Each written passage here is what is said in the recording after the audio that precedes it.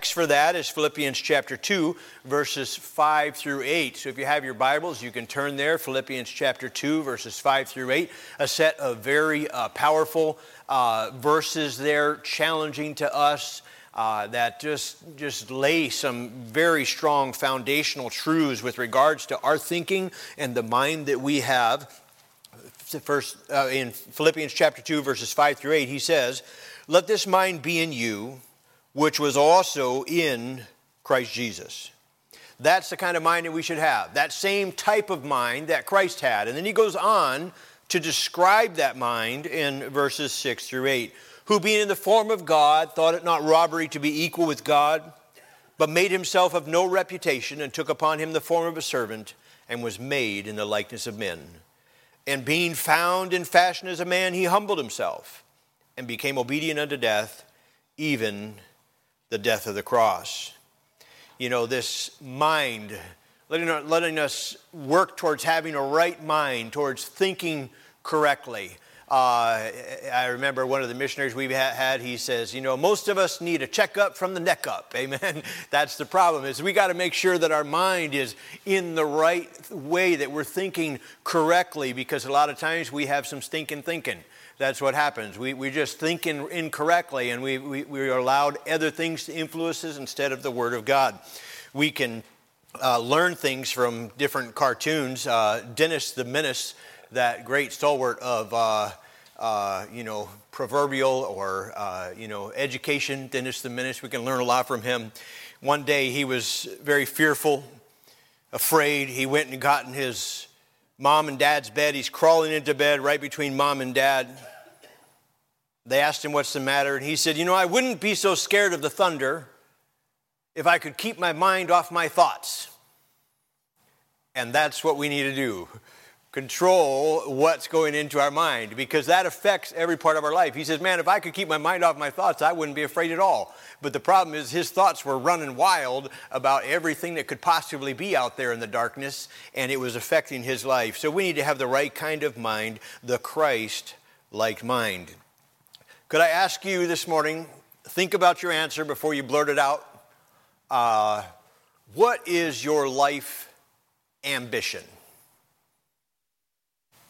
For you, anybody want to step out and say, just describe or say, what's my life's ambition? What is some goals that I have or direction that I'm headed, Miss Kim?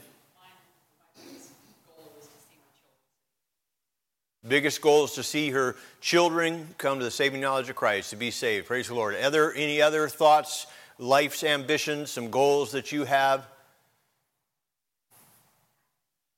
Only one life will soon be past, and only what's done for Christ will last. I know nobody wants to be too spiritual. Nobody wants to say, want to describe their life's ambition as the, epitome of spirituality. But it's something worth pondering, isn't it?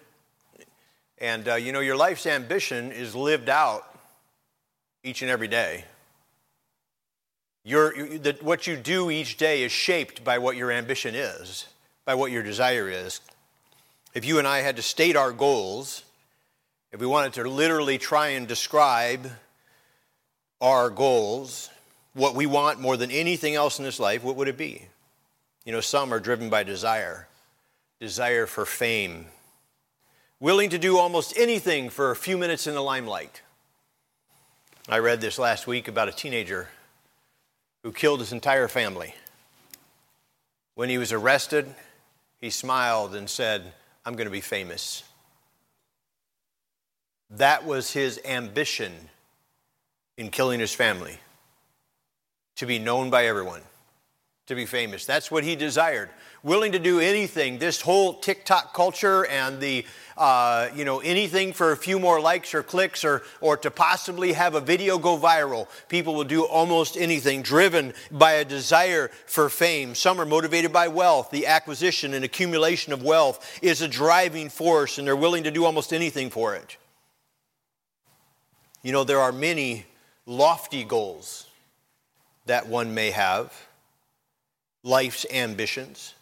My grandfather, my dad's dad, who died at 58 of a heart attack, When I was a boy, I had no idea how young that was. It's looking younger and younger all the time, amen? But I was shocked. I mean, at 58, I felt like that's Grandpa. I mean, he's ancient. Obviously, he passed away because, he's close to the grave already. I'm just telling you what I was thinking as a 5-year-old boy. But 58, obviously, is very young. But his life's ambition, something he was known for, is he desired to be known as an honest man. That is something that he used to guide. He had his own business, a muffler shop in Crossett, Arkansas, the thriving metropolis of Crossett, Arkansas. Is a population of about 5,000 during that time. I think it's a little over 6,000 now, but it's, I remember going to see them and thinking, man, is this a town? I mean, I don't know. A little bitty place, but all through town, you talk to anybody, he had a reputation of being honest. And he lived his life by that because that was a goal of his.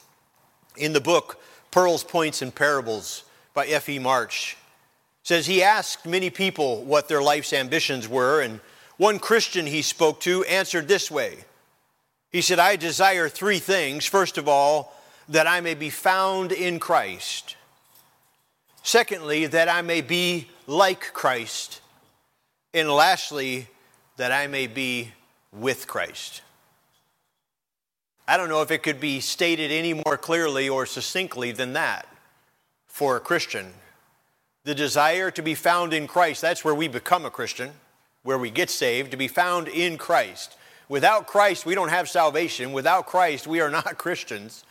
You may live like a Christian, you may act like a Christian, those are good things to do, but to be a Christian, to many as received him, to them gave he power to become the sons of God, amen?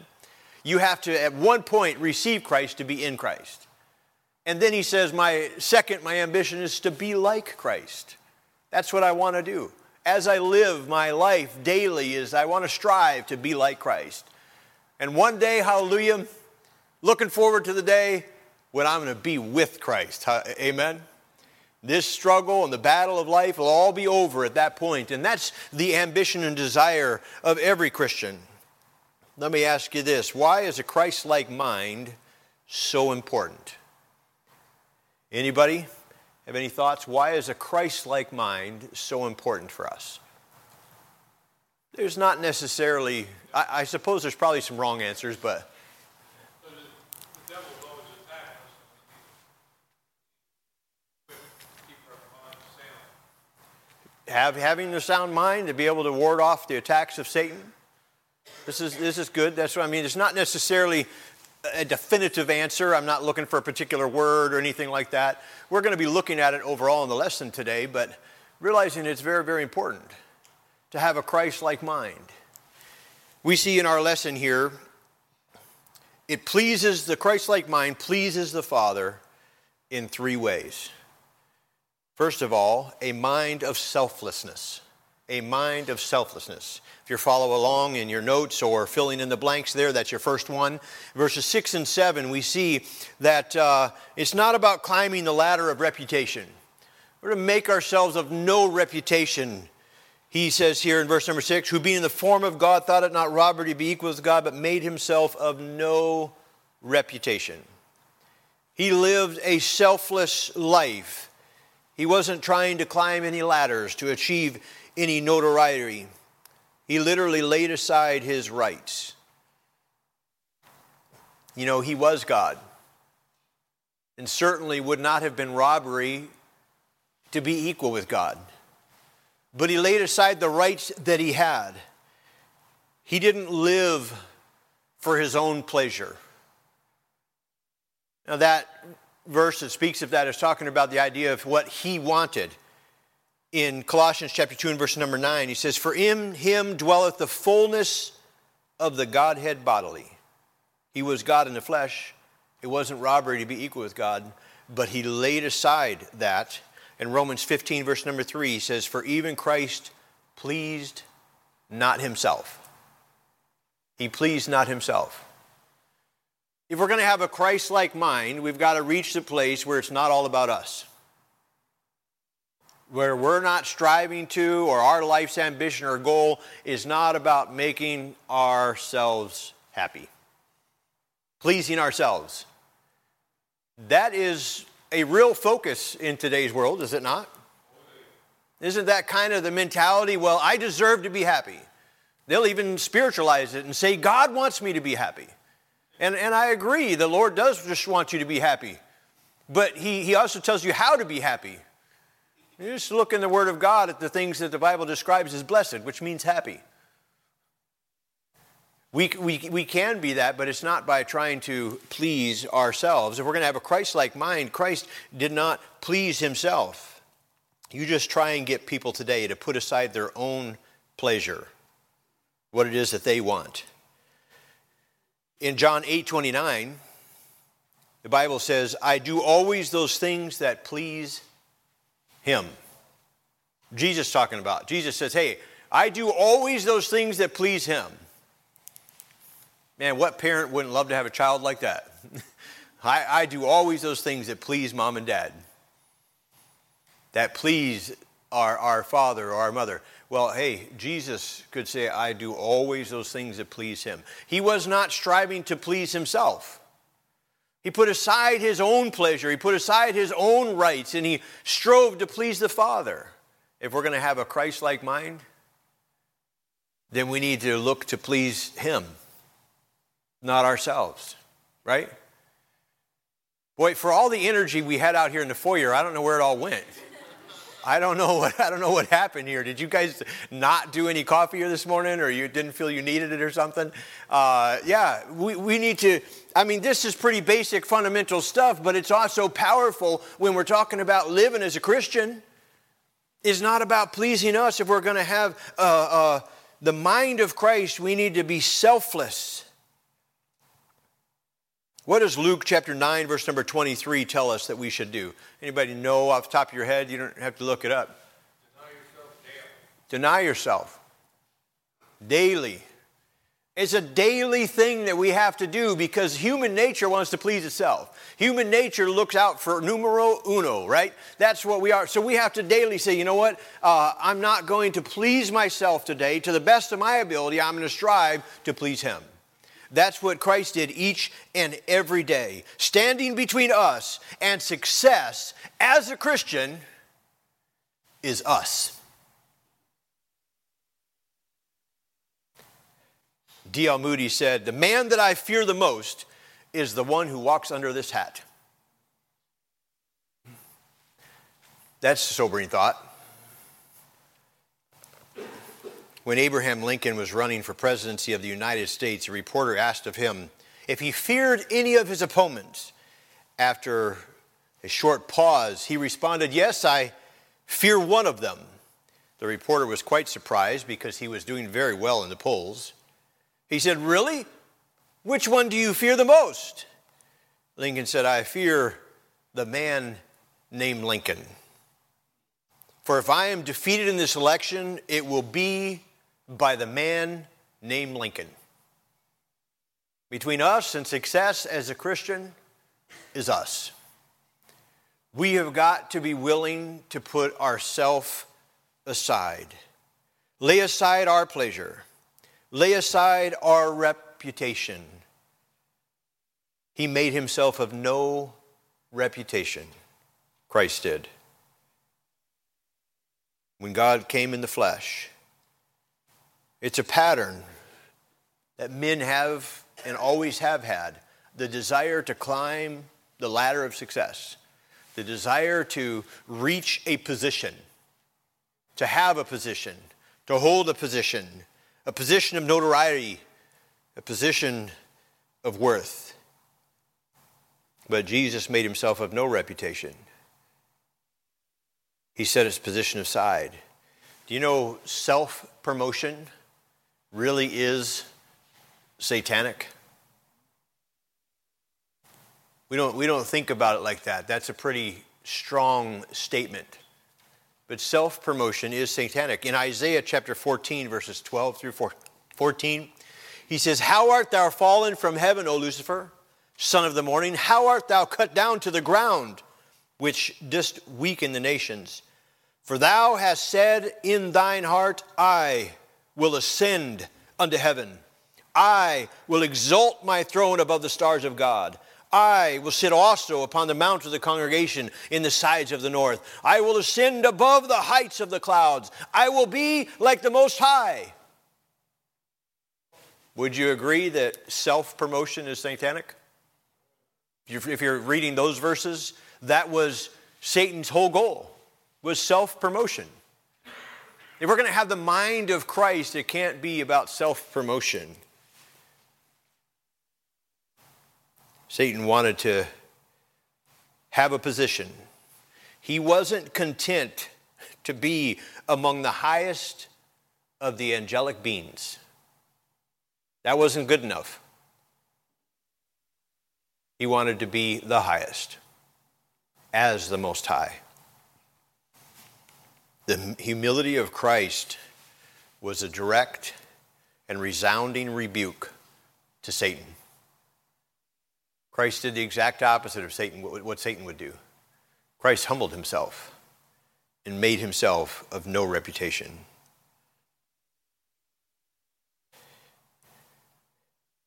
Satan was always full of himself. He was always seeking his own. We see a lesson of narcissistic regard. In 2 Timothy chapter 3 and verse number 1, he says, "This know also that in the last days perilous times shall come." We mentioned this recently, and it's certainly something that's, it seems like it's more and more on our mind, because aren't the signs of the times everywhere? The perilous times and what's going on in our world, and the wars and rumors of wars, and the amazing environmental things that are going on with regards to the tsunamis and earthquakes and eruption of volcanoes and these things. You look at it and say, boy, the signs of the times are everywhere. But I think sometimes we forget about the sign of the time that he mentions in verse number 2. In 2 Timothy chapter 3 and verse number 2, he says, "For men shall be lovers of their own selves." That's a sign of the time that maybe we haven't even thought about or attributed to the last days, but that's what he says. A picture, a sign of the last days, a time when we know we're getting close to Jesus' return, is a day and an hour when men love their own selves. It's going to be characterized by selfishness. Boy, the mind of Christ is the opposite of selfishness. The only one who is truly empty is the man who is full of himself.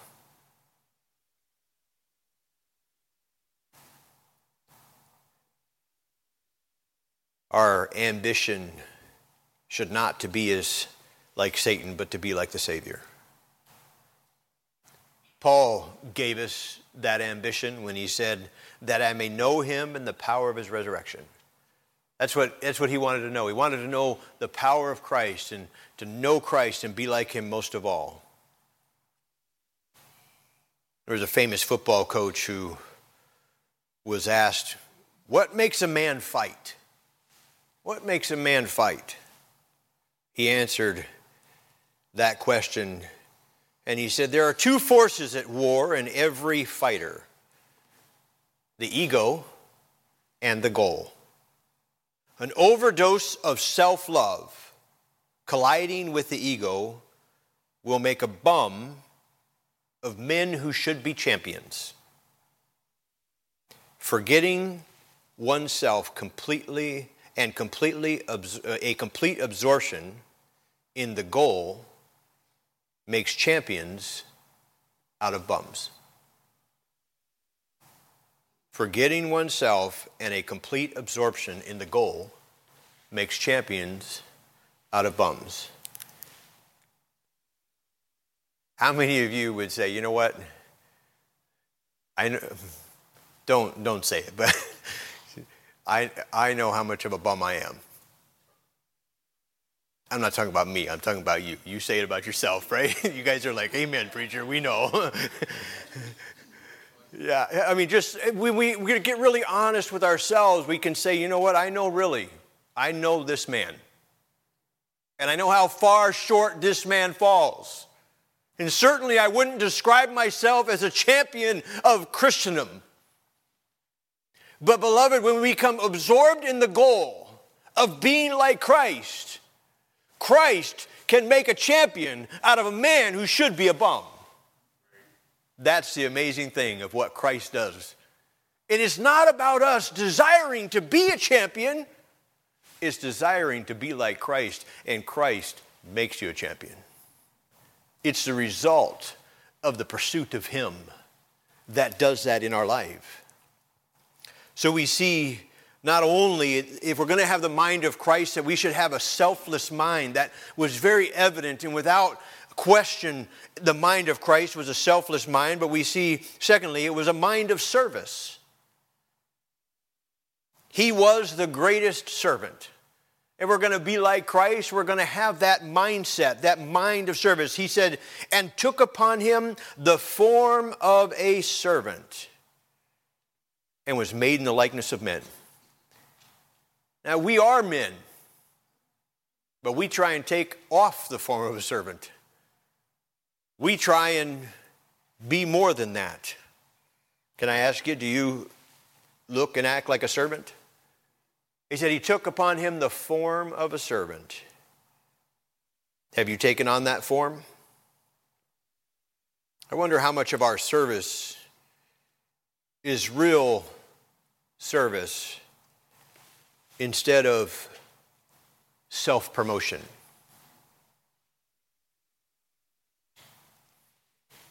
You know, there was, well, I guess let me say it this way. There's some times, regardless of what it is, some people do things only that they may be seen of men.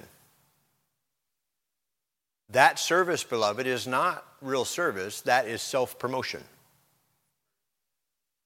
When you say, oh yeah, I'll be happy to do that as long as somebody's going to see it.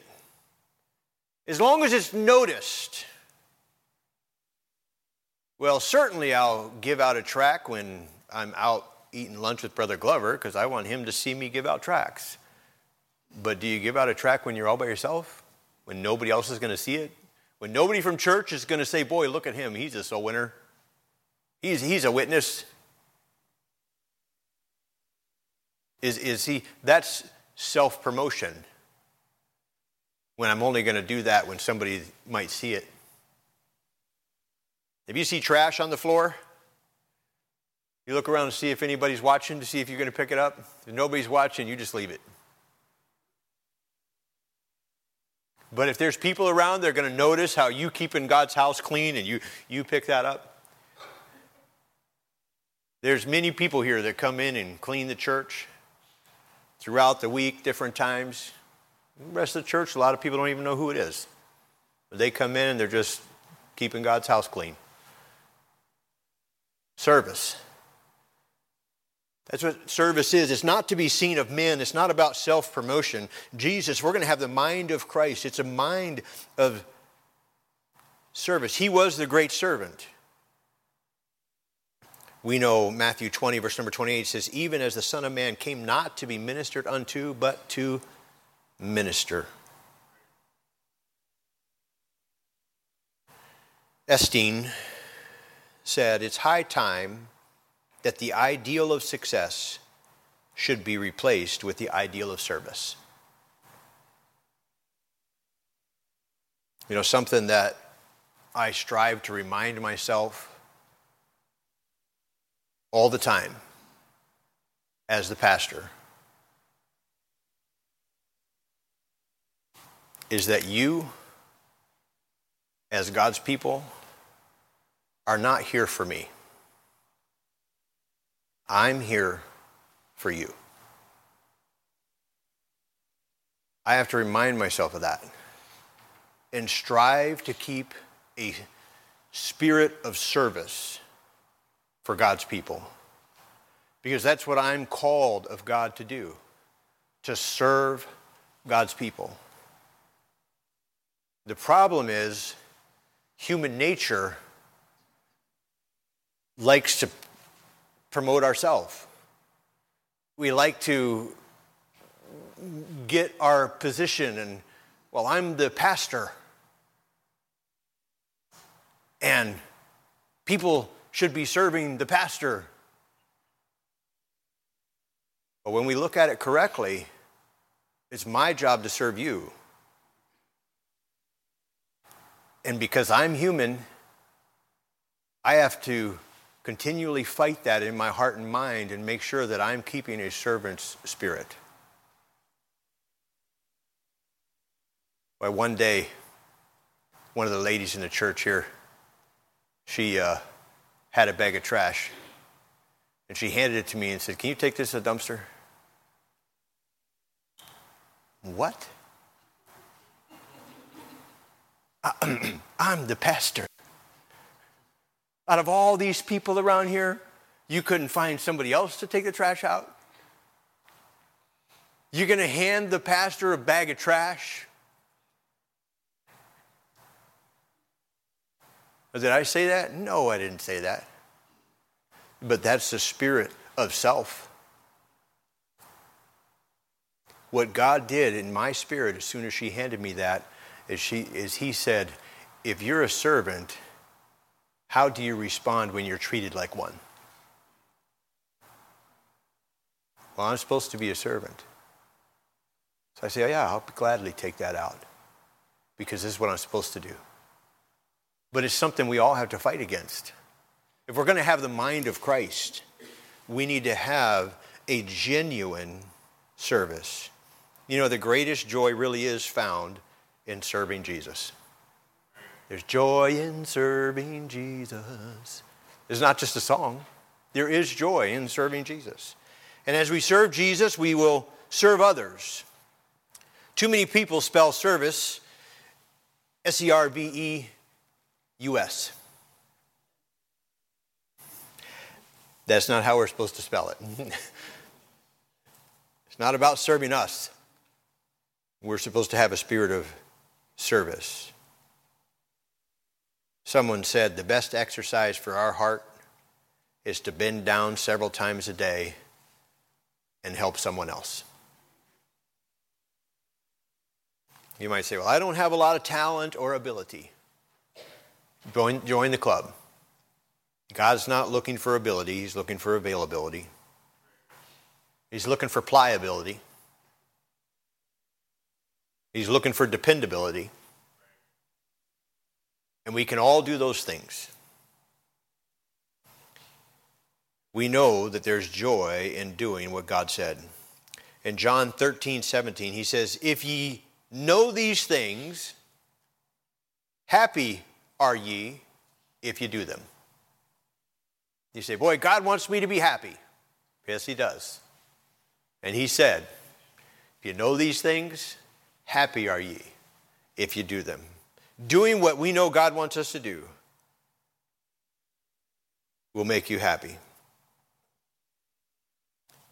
Karl Marx could quote word for word Matthew, Mark, Luke, and John.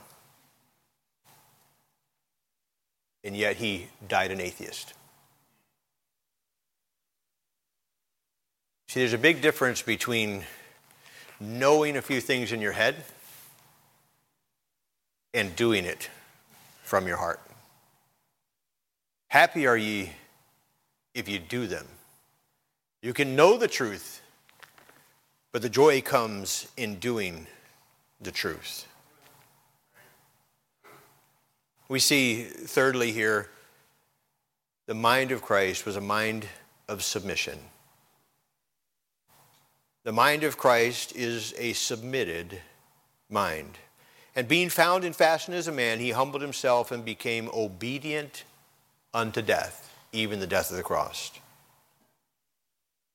If there's anything that's built into the nature of man, man's sin nature, it is a protest against any form of submission.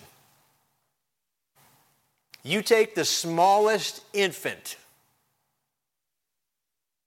and that protest is evident in that infant's life. Any form of submission, it doesn't matter what it is. That little infant from the smallest of size or age, the youngest of age, he's protesting any form of submission. No, because he wants his way, and he's going to fight against that. And you take that all the way up to the oldest one among us, and we still fight against it.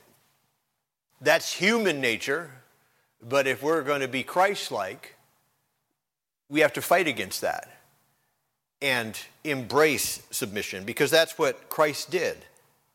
He humbled himself and became obedient. John 4:34 says, "My meat is to do the will of him that sent me and to finish his work." Christ, again, submitting to do the will of the Father. Submitting. How submitted are we? The author of life submitted to death for you and I. Not just any death, he submitted to the death on the cross. You know, the death on the cross was so brutal that it was against the law for another Roman to be killed that way. They would only crucify the worst of criminals, and then only if they weren't Romans, because it was too brutal to do to one of their own. That's the death that he submitted to. This mind of submission is not something we can just do on our own. This mind of submission is not something we can just have because we make a decision to do so. That's a start, but we need the power of the Spirit of God to do it. The mind of Christ is by the Spirit of Christ. Paul said, we have the mind of Christ in 1 Corinthians 2:16. We have the mind of Christ. That is available to us through the Holy Spirit. Wouldn't you much rather have the mind of Christ than the mind of the world or the mind of sinful man, but to embrace and have the mind of Christ? Romans chapter 8, verses 5 through 6 says, "For they that are after the flesh do mind the things of the flesh, but they that are after the Spirit, the things of the Spirit. For to be carnally minded is death, but to be spiritually minded is life and peace." That's very clear. To be carnally minded is death. To pursue this world and its ambitions and these things is death. It's going to kill you spiritually. It's going to deprive you of your joy. And we know that, but why is it so many times, even as Christians, we're still carnally minded? To be spiritually minded is life and peace. How many of you want peace in your life? Amen. All of us. To be spiritually minded, that's what brings that.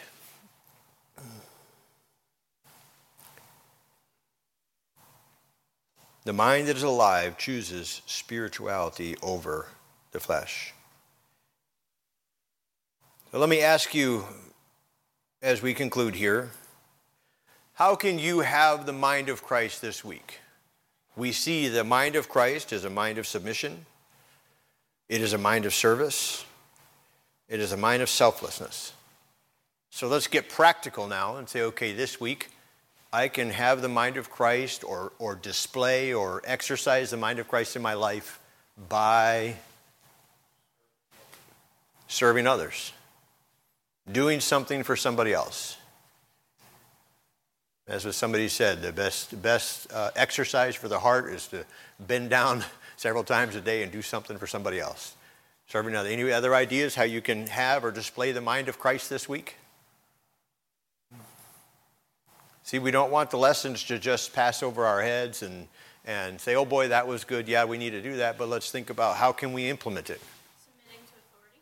Submitting to the authorities that are in your life. Welcome back, Sajani. Good to have you home. And Melanie and Olivia and Bo. Glad that you guys are here.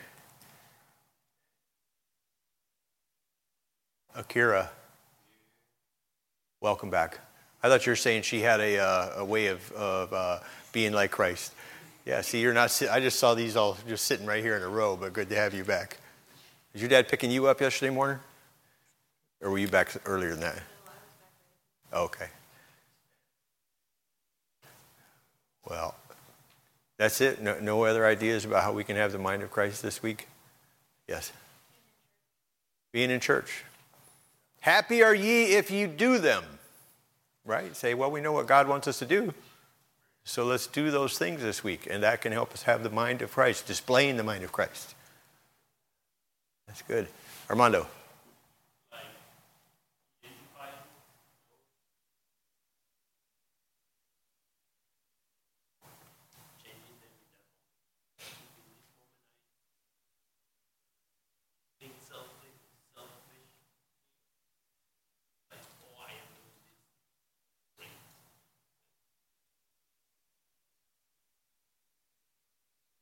Yeah, that's very good. Brother Terry Coomer calls it the moment of impact. Every one of us, we have a moment of impact. When temptation comes, when something comes in your life, you have the moment of impact. And the key is identifying that. Like he just said, you identify those thoughts of self-promotion or selfishness and say, wait, that's not what Christ wants. So you replace that with selflessness. That's good. I hope that you continue to ponder and think about these things and that we strive to have the mind of Christ. We're coming into Christmas, and I'm going to be referencing this text. I won't be spending long there because we've talked about it here through Sunday school, but in the morning service today we'll be referencing that. I mean, this is the Christmas season, and, having the mind of Christ, being like Christ. Hopefully, as believers, that is what we